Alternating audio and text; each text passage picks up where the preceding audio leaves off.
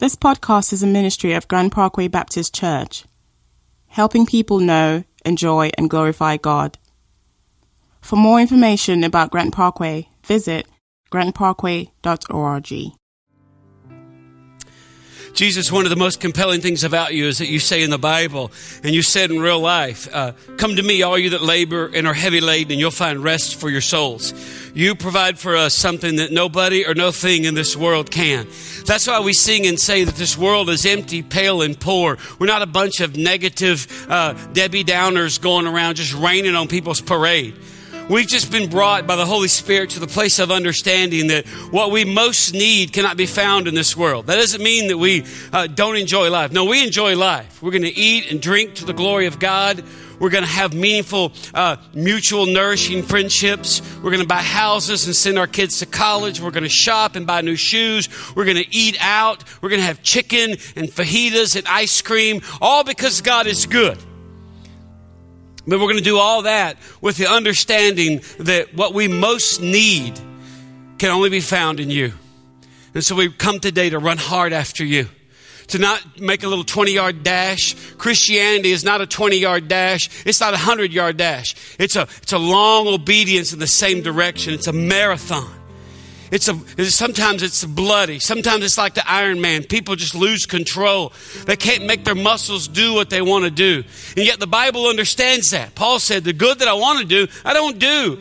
But the sin, the bad thing that I keep telling myself I don't want to do, that's the thing I do. Oh, wretched man that I am. People right now have two parents and both of them have cancer. And they've buried family members. And they still stand up here and say, I just want to follow hard after God. And so, Holy Spirit, speak to us today. In this textured thing called the kingdom, we don't want to abuse the freedom that you've given us, God. And so speak to us about that right now, from the Bible, not from a man. We don't need to hear from a man. We need to hear from the Bible. That's our prayer. I prayed in Jesus' name. And everyone said, amen. If you've got a Bible, take it and open up, if you would, to Romans chapter 14. If you don't have one, there's one on your row. I'm on page 949. How are we doing this morning? We okay? I was in part of the team that got to go to Costa Rica, part of the Dirty Dozen, and so we're all a little weary, so I don't know how long I can do this. And so that's to your benefit today. Amen? Yeah, I see y'all kind of going, I bet you'll manage. Anyway, I want to talk to you today about the responsibility of maturity. The responsibility of maturity, or my alternative title for the sermon today is How to Not Be a Religious Jerk. How to not be a religious jerk. And what do you mean? Romans chapter 14 really divides into two sections. The first section, and Lance talked about last week, or preached from last week, is really kind of geared more towards the people that the Bible would say is weak. Now, don't take offense to that. What he means by weak is people that aren't as strong in their faith. They're kind of still coming to some points of decision about different things. The last half and the part we'll look at today, Paul is writing to people in the church at Rome who are strong. People that for whom a lot of things are issues for other people weren't issues at all, like meat that was maybe offered to idols. They would go down. Let me give you the context, because at first glance, you can kind of read this section of scripture today and kind of go, I don't really know what that means. And it doesn't sound like it means much. Actually, it means a whole lot, especially in this day and age when people are trying to finally figure out what it means to live in this freedom Christ died for us to have. If you've been coming to Grand Parkway any length of time, you will know, you've heard me say this, and I'll say it a lot because I want it to sink in that Christ came to give back to us the freedom that Adam and Eve forfeited in the garden. When God spoke to them and said, you're free to eat of any tree in the garden, he meant that. Do you realize that? That's the first thing that God said to created humanity, Adam and Eve, you are free. And they screwed that up.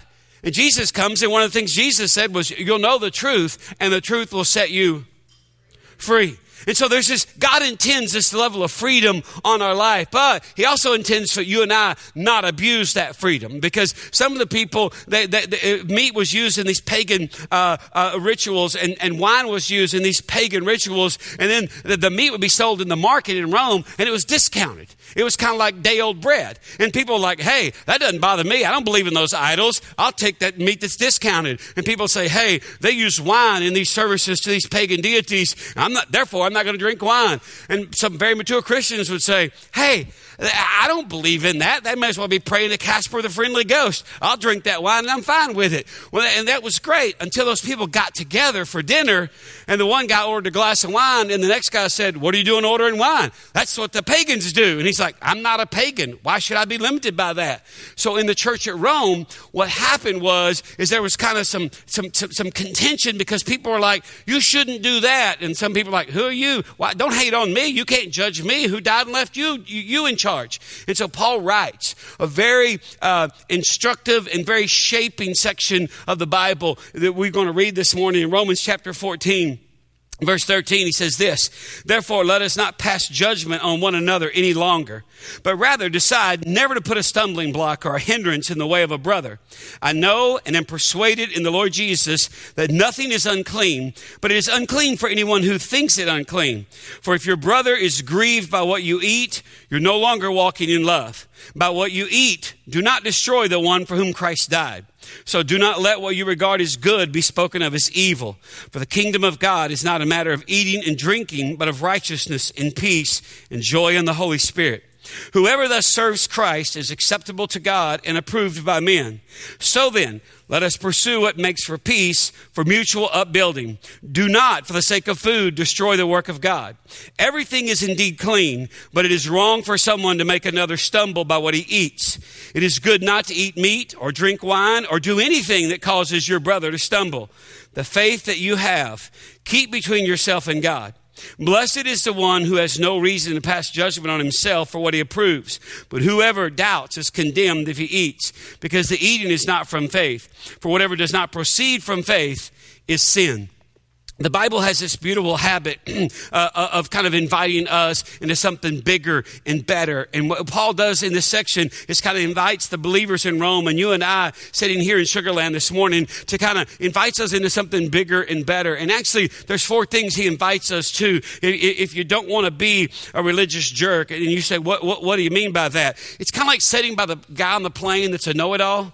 I don't know if you've ever sat by somebody, because like we were flying back, I'm always kind of checking out at the gate area, who I might be sitting by. And so Dennis Scott and I sat by a lady who was born in Hungary, educated in Germany, and now lives in Canada and runs a spa in the European facial clinic. And I said, hey, somebody said to me one time, I need a spa facial. And she leaned over and she said, yeah, you do.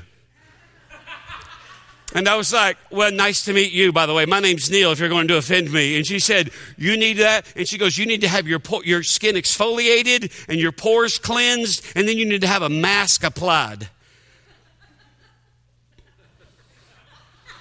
And Dennis Scott was sitting between us just giggling the whole time.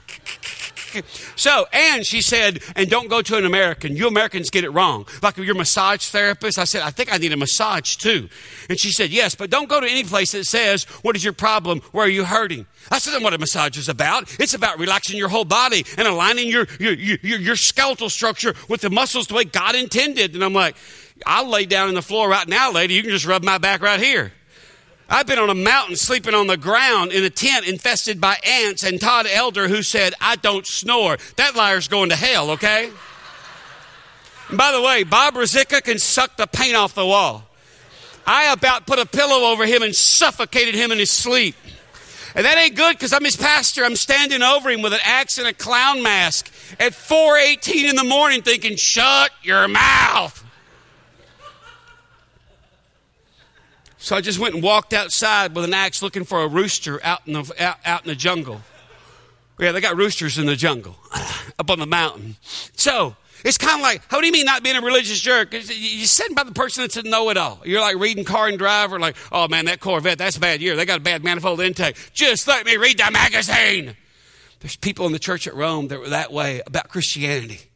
And Paul says, hey, let me just kind of invite you into something differently. 4 things he says to us. The responsibility of being a mature believer involves 4 things. Number 1, he says, walk in love. Walk in love. Look at verse 15. That's kind of the thrust of it. Let me start in verse 13. He says, therefore, because actually, let me start in verse 12, which is the end of the last section. He says, so then each of us will give an account of himself to God. Each of us will give an account of himself to God. Really kind of summarizes that whole section. Hey, and Lance talked about it last week. Hey, you don't have to be obsessed with everybody else, because when you stand before God, you're not going to give an account for them. You're going to give an account for yourself. So he begins this section with, because of that, therefore, in light of what I've just said, let me tell you how to get ready to give an account of yourself to God. Therefore, let us not pass judgment on one another any longer, but rather decide never to put a stumbling block or a hindrance in the way of a brother. I know and am persuaded in the Lord Jesus that nothing is unclean in itself. Do you realize the Bible says that? Nothing is unclean. Nothing is off limits. If you want to eat meat, that's great. If you want to drink wine, that's great. But here's the deal. You got to do that stuff in the context of other people. And sometimes you exercising your freedom might cause them to stumble. Like, for example, I'm sitting there in Costa Rica this week, talking to our missionary friend Bart, having coffee cooked over an open fire. I felt like Festus on Gunsmoke. I was like, this is awesome.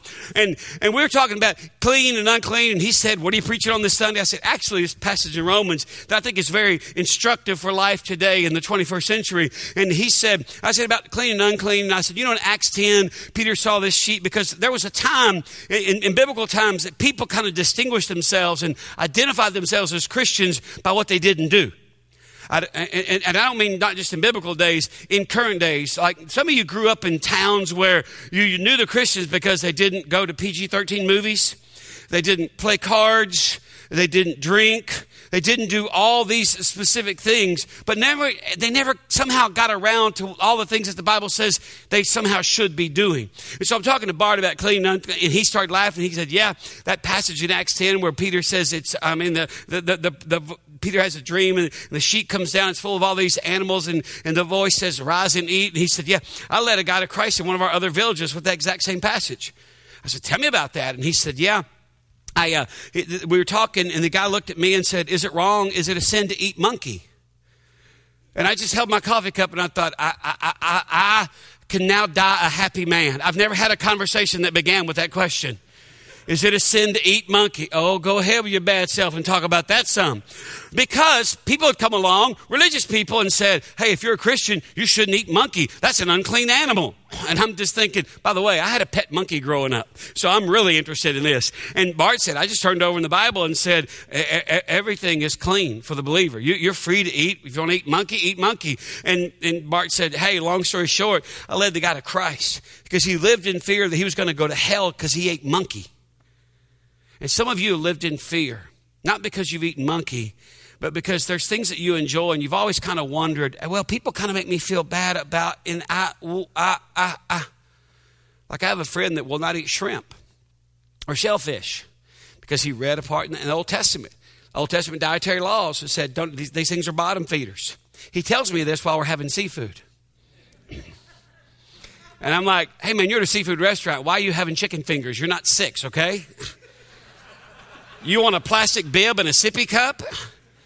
And except I grew up in a church where the pastor harped on not eating shrimp and not eating shellfish. And I was just it was ingrained in me that that's the way I demonstrate to the world that I'm a Christian. And I just thought to myself, oh man. So I peeled a big bowl of shrimp and dipped it in some cocktail sauce and horseradish and said, come on over to the dark side. And I looked up and he had tears in his eyes. And I realized he wasn't kidding. That's what religion will do to you. It will make you so unnecessarily unhappy that you can't enjoy anything. And what Paul is saying to these people is, hey, walk in love. Let's just keep reading the Bible so you can hear the flow and the nuance of it. He says, hey, don't pass judgment on another any longer, but rather decide never to put a stumbling block or a hindrance in the way of a brother. I know and am persuaded in the Lord Jesus that nothing is unclean in itself, but it is unclean for anyone who thinks it is unclean. Verse 15, for if your brother is grieved by what you eat, you are no longer walking in love. By what you eat, do not destroy the one for whom Christ died. Now, the reason I keep kind of coming back to the Bible is I want you to see how subtle Paul is in the Bible. Is when he says walk in love. It's not just some innocuous, hey, just try to do better. When he's saying, hey, the Bible has this way of kind of introducing these theological truths that kind of change the dialogue. You say, what do you mean? Well, when some aspect of the gospel is introduced into the dialogue, ask yourself, can you keep doing what you've been doing, like back to the seafood restaurant. And I'm holding out, and the guy's like, I'm not kidding. And I said, neither am I, but I don't want to make you stumble. I said, here's the deal. I'll send this back, and I'll order chicken fingers if you think I'm going to hell, or I'm tempted you to do something you're not comfortable doing.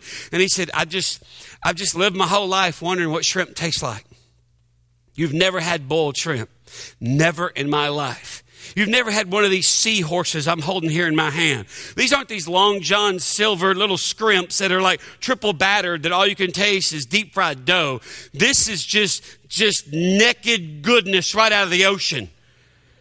And he said, I really want to try it. And you're telling me I'm not going to like break God's law if I eat that? I'm telling you, everything is clean for the believer. And I just put it down on the table in front of him and said, but you got to do what your conscience tells you to do. Me, I'm going to eat all these and order some more because it's all you can eat. And he just kind of sat there eating his chicken fingers. And after about 5 minutes, he reached over and cut a little piece off and put it in his mouth. And he went, wow, that's better than I imagined. And I just smiled back and said, freedom usually is.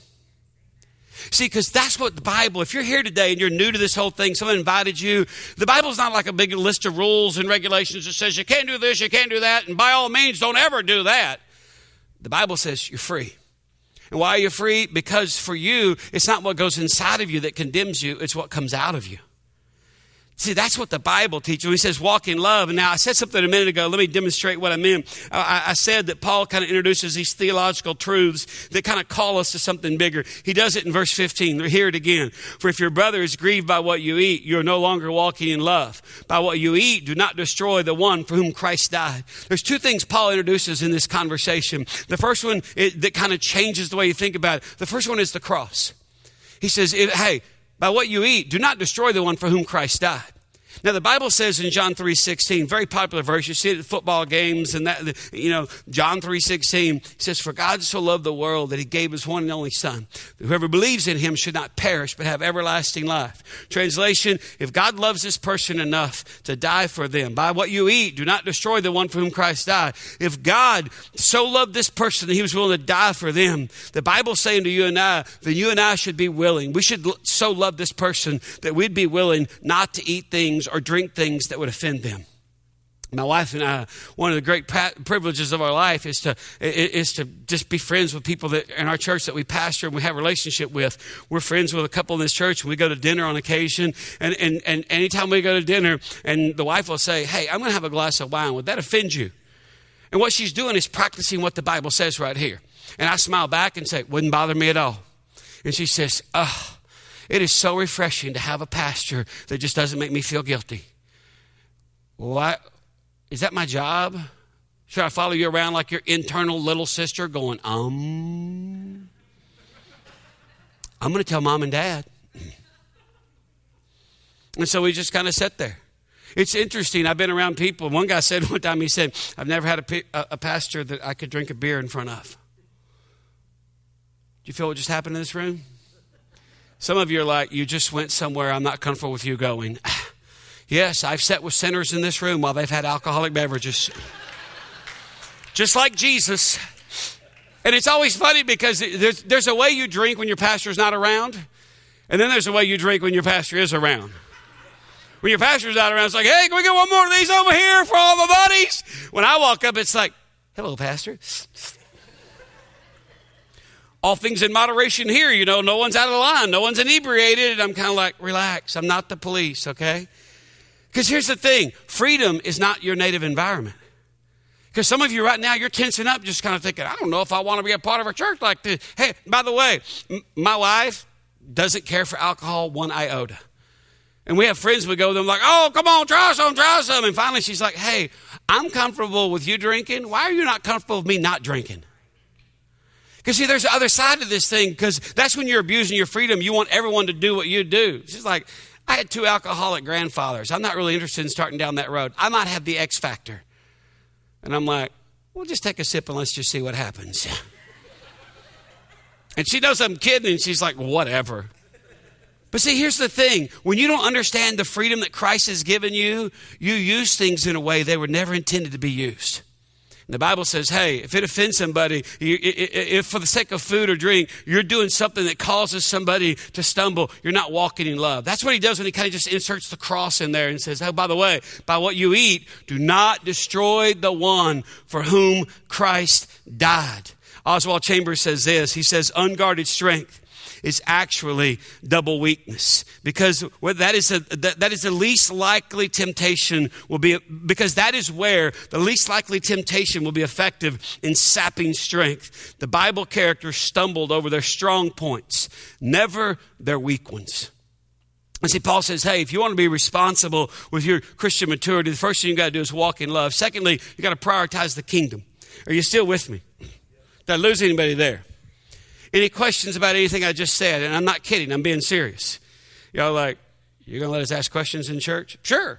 This is not a play. This is not a production up here. I don't want you walking out today and kind of going, did he say what I think he said? No, I just want to say everything the Bible says. Because the Bible is not about behavior modification. It's about glory demonstration. Do you hear the difference in the two? It's not about trying to control and modify your behavior. It's about you living a life that brings God glory. Does that make sense? We done with that point? Can we go on to the second one? Email me if you have questions, because some of you are like, I want to raise my hand in church and ask, but I'm not going to because other people think I'm silly. No, they won't. Second thing the Bible says is that, hey, the responsibility of maturity is prioritize the kingdom. Verse 17, look at what he says. After he says, introduces this kind of theological reality of the cross and kind of says, hey, don't destroy someone for whom Christ died. If Christ loved them enough to die for them, you should love them enough to say no to your freedom so they won't be offended. Verse 17, he introduces a second theological reality. For the kingdom of God is not a matter of eating and drinking, but of righteousness and peace and joy in the Holy Spirit. Whoever thus serves Christ is acceptable to God and approved by men. So then, let us pursue what makes for peace and for mutual upbuilding. Now, what does he say in there? When he says prioritize the kingdom, well, that's that second theological reality that Paul kind of introduces. The first one is the cross. The second one is the kingdom of God. Now, when we talk about the kingdom of God here, we're not talking about a bunch of nerds in their basement of their mom's house playing Risk or Stratego, okay? The kingdom of God is the realm within which what God wants done gets done. And when he says prioritize the kingdom, it's what Jesus said in Matthew chapter 6, about verse 33. He said on the Sermon on the Mount, he said, hey, seek first the kingdom of God and his righteousness.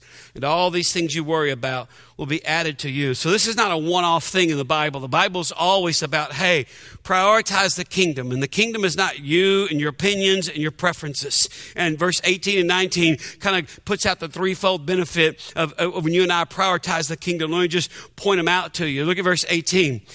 He says this. He says, whoever thus serves Christ, whoever kind of lives their life this way, whoever kind of remembers and prioritizes what the kingdom of God is about, is number one, is acceptable to God. And number two, approved by men. He says, so then let us pursue what makes for peace and for mutual upbuilding. The three benefits when you and I prioritize the kingdom is you're acceptable to God, you're approved by men, and you're what's known as a peacemaker. And Jesus, back in that same Sermon on the Mount, said, blessed are the peacemakers. Blessed are the peacemakers. Now, by the way, when he says there in verse 18, whoever lives like this is acceptable to God and approved by men, don't get those out of order. They're in order for a reason. The Bible says that that your first priority, your first thing you should be concerned about is being acceptable to God. Be accepted by God, and not just approved by men, but be somebody that, hey, I'm accepted by God. When you go to bed tonight, before you go to sleep today, some point in the day, just remind yourself, oh, by the way, I'm not trying to earn this. I'm accepted by God. And when I live in this freedom that my accepting God has given me, I can be approved by men. Finally, the Bible says that you're this peacemaker, this person's life that kind of produces as a byproduct this mutual upbringing. People are kind of built up by being around you. Third thing the Bible says to us, just the responsibility of being mature believers is, thirdly, keep in mind the work of God. Verse 20, he says, do not for the sake of food destroy the work of God. Paul kind of juxtaposes these two things against each other and says, hey, not for something as small as food do you destroy the work of God. Everything is indeed clean, but But it is wrong for anyone to make another stumble by what he eats. It is good not to eat meat or to drink wine or do anything that causes your brother to stumble. Just hear that, beloved. He says, hey, I get it. Don't for the sake of food destroy the work of God. Yes, everything is really clean, but it's wrong for anyone to make another stumble by what he eats. Now, when I say keep in mind the work of God, here's as simply as I can put it, folks. When Paul uses this phrase, what he's saying to the people in Rome and to you and I sitting in this room today is simply this. You're part of the work of God. How you live your life matters. The choices you and I make matter. When I became a Christian, I could no longer just kind of say, well, I'm fine with it. I don't have a problem with it. Well, that's your opinion, and I respect that, but I'm going to do what I'm going to do because it's my life. It's my body or whatever. The Bible says, now, wait a minute. Once I become a Christian, I become part of the work of God. And so now that's not pressure. That's privilege. That's a reminder that, wait a minute. It matters how I live my life when no one's looking. It matters the choices that I make in light of the freedom that Christ gave me. I believe what the Bible says, that it is for freedom that Christ has come to set us free. Jesus said, you'll know the truth, and the truth will set you free. He said, anyone the Son sets free is free indeed. And so what are you saying? What I'm saying is what the Bible is saying is that you are a part of the work of God. Don't shrink it down to just what you prefer to do. Step into the bigness, the wideness, and the wonder of being a part of the work of God. When you walk around here in a few hours at the meet and greet, just kind of look around and see how textured the work of God is. That there's people that aren't anything like you. There's people that have totally different political affiliations, and they're part of the work of God. We finally got to our little hotel, and I use the word hotel loosely. It's kind of like a little bungalow with no hot water, and had a TV, and everything was in Spanish, and we're flipping channels, and we got up to like channel 625 on the Sky Network, and they had Fox News channel in English. Bob Ruzicka thought he had died and gone to heaven. Alas, yes, mothership, beam me up. And all the men were gathering around, and and they were talking about this, and is Hillary Clinton as liberal as we think, and blah, blah, blah, blah, blah, blah, blah, blah, blah. And I was just reminded, even on this trip, there's people that love this, and there's people staring at that TV thinking, are we really going to watch this? Is this the best we can do? I'd rather watch Spanish soccer in Spanish. Guess what? The work of God is the only thing big enough, broad enough, deep enough, and strong enough to contain everybody in this room. And you get to be a part of that.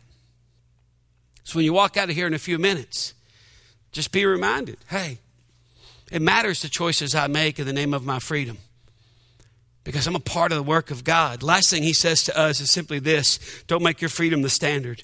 Verse 22, the faith that you have, keep between yourself and God. Now, that's not saying never share your faith.